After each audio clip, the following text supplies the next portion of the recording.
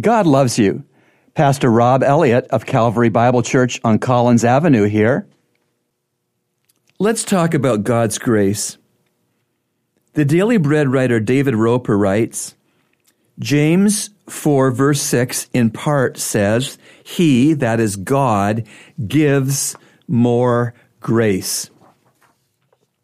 Pastor and author F.B. Meyer once confided to a friend that he felt welcome in any home in England except his own. His loveless marriage was a source of deep heartache.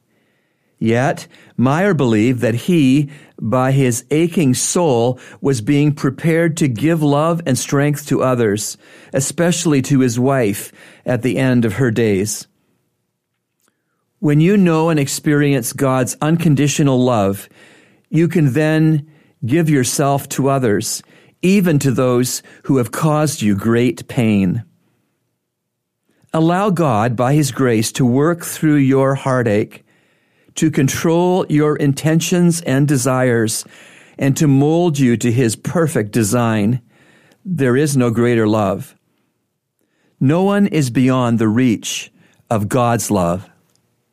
Remember, God loves you, and He's proven it with Jesus' cross. Today's encouragement has been brought to you by the Christian Counseling Center located at number 58 Collins Avenue.